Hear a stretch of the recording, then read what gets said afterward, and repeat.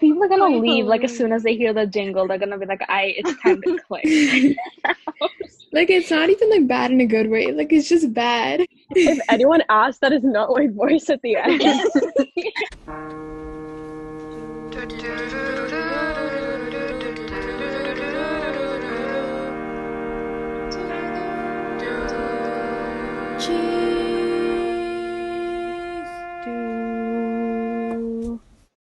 Oh my god, I sang afterwards and you're not even singing the right note. Wait, I literally asked you so many times. I don't understand pitch. Hello and welcome to Cheese, the only podcast in the world run entirely by idiots. Let's introduce our lovely hosts. Say hello, everyone. Hi. So in today's episode, we're talking about productivity, especially under the circumstances we are in right now. As you all know, we have been quarantining since mid-March, and a lot of us have had to start working from home. Being able to work from home is a privilege, but how has that affected your routine and productivity levels? Are you more productive? Is it harder to motivate yourself? Well, most recently, since February, which was right before the whole quarantine, I started an internship at a research lab, which is really exciting. And we're doing pancreatic cancer work. But since then, COVID has happened and a lot of restrictions to only having people that are essential go out. But it happens that because I am in a research lab, it is essential work. There was a week or two where I did not go in at all because of COVID and just like it being too dangerous. But I ended up going back because it is essential work that we're doing here because cancer doesn't stop, even though COVID is still going on. Okay, Shruti, answer the question. Okay. Well, honestly, I don't really have that many things to do. So to stay productive, I've been trying to pick up like a new hobby or like work on my other hobbies. So like I learned something new on the piano, or I've been trying to do some small crocheting projects, or I've been trying to look at what I need to go to college. Granted, that college will actually open up for the fall. What about you, Amrita? Well, let's just say when quarantine first started, I was like, this is only gonna last 2 weeks. How can I last 2 weeks being home and not leaving the house? And here I am 4 months later, and I still have not left the house. Akila, tell me about you. So, like, Grishma, can you, like, repeat the question? Does being home like affect your productivity levels and your routine on like a day-to-day basis? Also, are you more productive? And is it harder to motivate yourself? I definitely have not been as productive as usual because I feel like one of the biggest things that makes me productive is seeing other people being productive. And then, being at home, like, I feel like no one's productive. So then I automatically am not productive. Does that make sense? So, like, by association, I am not productive at home. And then I guess for routine, I did develop a routine. I make coffee in the morning and listen to a podcast, which is like the only structure I have in my life. I feel like I naturally just need something to do. I try to do more constructive things like, the course that I'm teaching or internship work or, books that are more meaningful like Becoming or End of Policing, although I'm still waiting on that since the library line is so long. You can find a free version at Verso Books. I will look for it. I don't think I'm being more productive than normal, but I think I'm doing something to keep myself busy. Like I've been trying to learn new styles of drawing and like, I don't know, just like watch more videos on how I can be a better artist. I've been cooking a lot lately. I feel like I can experiment more, but I don't think I'm using it to the fullest potential. The hours just kind of float by and you don't really realize that you haven't done anything until it's the end of the day, and then you're like, wow, how did I get here? I was on TikTok actually literally like 3 minutes before this call, and like I saw this one that was like, do you ever just think about how you're probably never gonna have this much free time until you like retire? In terms of motivation, I have tried to engage with my friends, such as you guys, because you can only go so far with your own motivation. And it's really good to just check in with people, and even more now because you're not actually seeing anybody. So it's difficult to gauge your progress in anything. So just really opening up those lines of communication with other people. It feels like I miss using my time because, oh my gosh, I've never been handed this much free time before. So now I don't know what to do with it. But I think that like looking at quarantine as something you need to like achieve is inherently wrong. And like taking this time to relax is okay too. But like internalizing that is really hard. I feel as though the digital format of everything, where we can sign up for a lot of webinars, has probably made me want to sign on to everything. And I think in terms of mental health, that's not particularly the most beneficial. So let's go into COVID a little bit. So we talked about researching mental health care.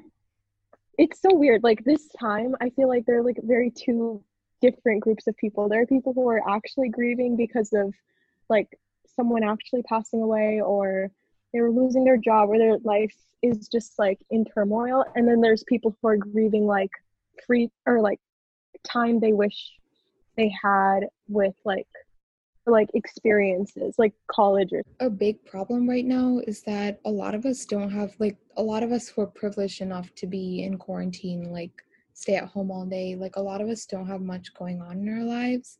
And then like the only thing that's really happening is like all the stuff that's going on outside your house, but like almost everything's bad news. So I feel like it's not very good for people's mental health either, because all you're doing is like absorbing these like negative vibes. Like when I wake up, like I'm kind of like disturbed by something, so it has like kind of this unconscious effect on me. It kind of boils down to accepting and understanding your privilege. It's like everyone lives in their own worlds. Bubbles makes it sound kind of sheltered, but the truth is that everyone does live in their own bubble. And, for you, your bubble means, oh, this sucks. I can't, eat out as much, or I can't, go to Disneyland for our senior trip. But then somebody else's bubble is like, my parent or my mom contracted COVID-19 and this is what I have to deal with. And it's okay to still find your relatively trivial troubles to be impactful for yourself. I think it's like also a sign of like you see all these problems that are happening in the world and you're sitting at home and you're like you feel helpless really.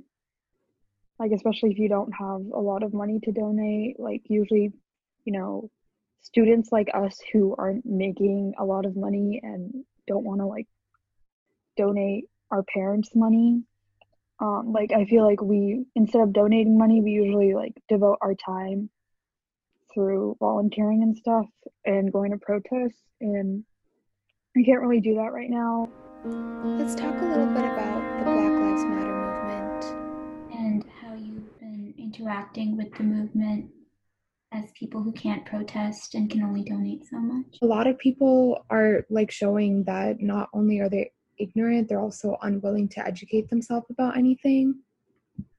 So I feel like my educating myself is probably not going to make a change. I feel like educating yourself like does help though, because like in the case, like you think you know everything about the topic until you like get into an argument with someone who doesn't believe it, and then in that situation you'll know how to like defend it, and maybe you could change someone's minds.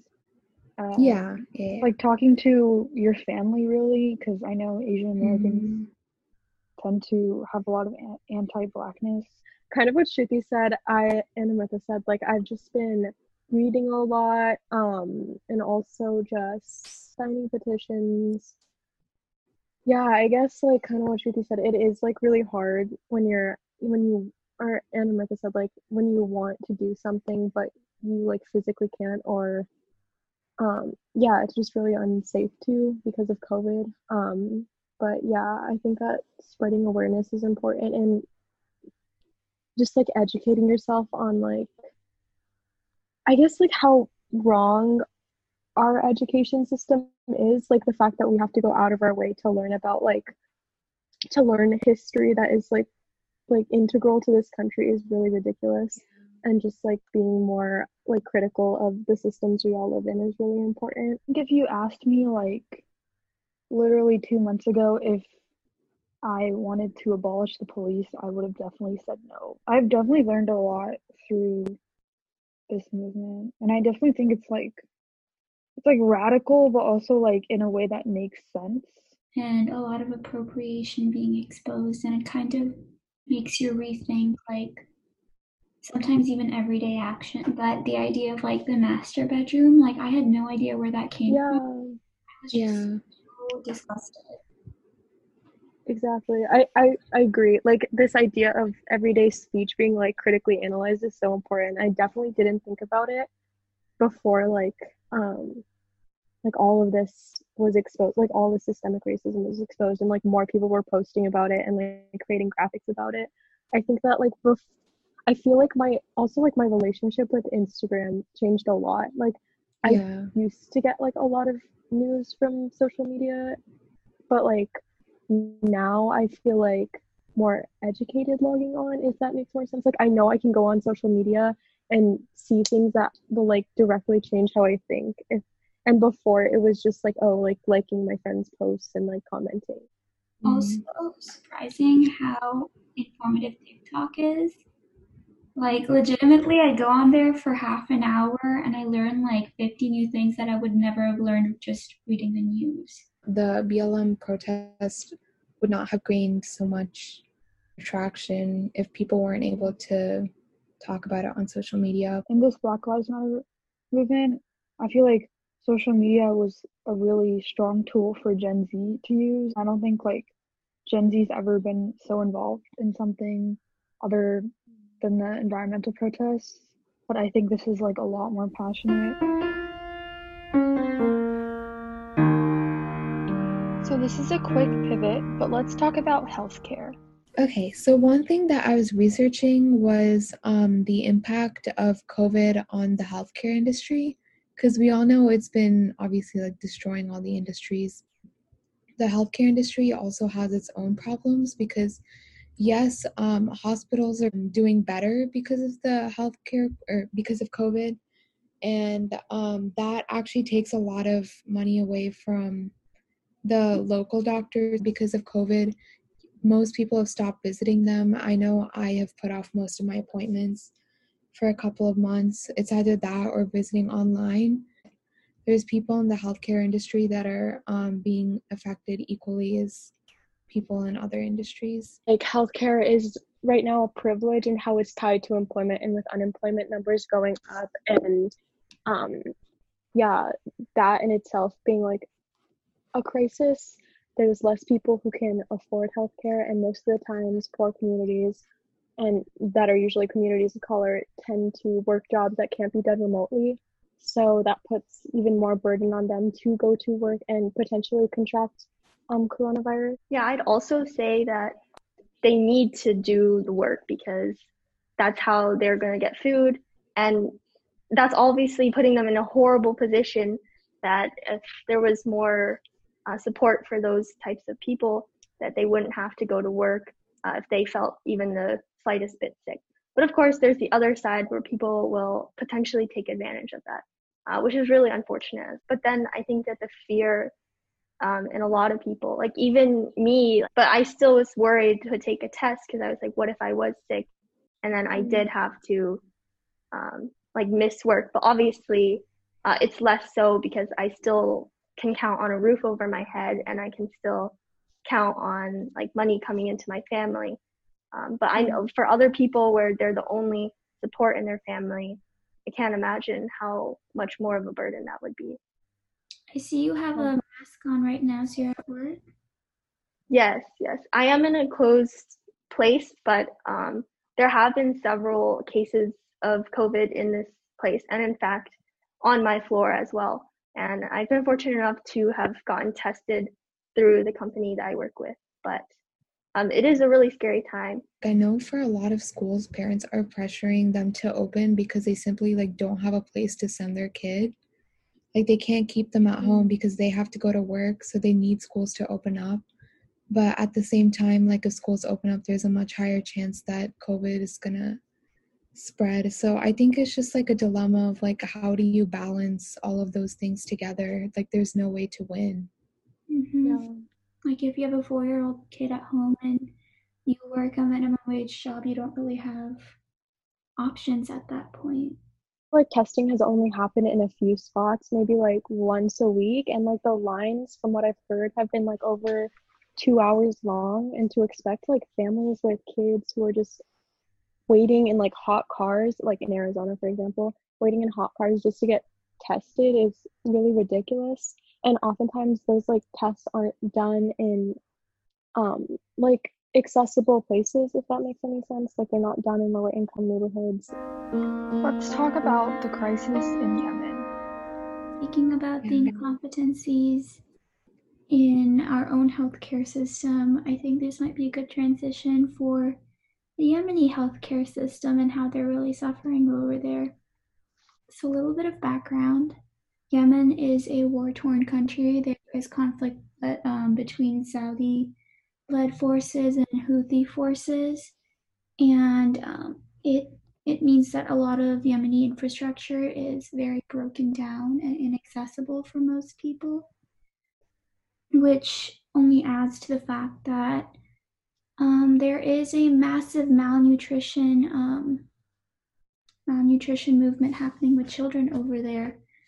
In fact, 2 out of every 3 people require some sort of food assistance. For context, only 11% of the US was food insecure in 2018 versus 67% of Yemeni people who are food insecure. Honestly, I think it's ridiculous that an entire country is dying. Higher officials aren't looking at this and trying to do something about it. They can claim to be as humanitarian as they want, but if no one is pushing for people to look at this, then it's so hypocritical for like the United States to say they're the leaders of the free world and then let a country die. Like we've been desensitized a lot. Like everything that's happening, we're like, this is like, there's nothing I can do about it. Or even if you do, you feel like you're making no impact or making no change. Going back to what Shruti said about like the lack of larger forces, I actually found that so COVID-19 over there, it's increasing at 5 times the global rate. And partially due to COVID-19, the UN slashed 75% of its programs in Yemen that offer humanitarian aid, which means it's getting even worse. It's predicted that if $54.5 million aren't received by the end of August, 19 million people will lose access to health care, including 1 million breastfeeding mothers and their children. And the Yemen population is only 30 million people. Ways you can help. Although things might seem dark and helpless at the moment, you can make a difference, you can donate, and you can sign petitions. You can donate to UNICEF, International Rescue Committee, or Save the Children, which is the largest aid organization in Yemen, and it's keeping up 75 health facilities and keeping them up and running. And just raising conversation with people that you interact with and educating yourself and others. Thank you for tuning into this week's episode of Cheese the Podcast. I hope you learned something about quarantine, COVID-19, Black Lives Matter, and the Yemen crisis. Keep an eye out for the next one. Stay cheesy.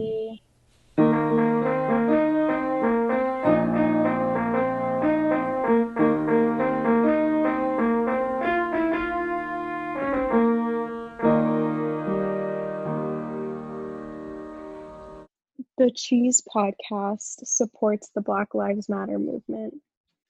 Additionally, cheese fact, there is such thing as charcoal cheese, which is the color black.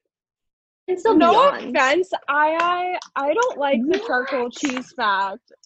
Okay, I'm sorry, I didn't have all the time in the world.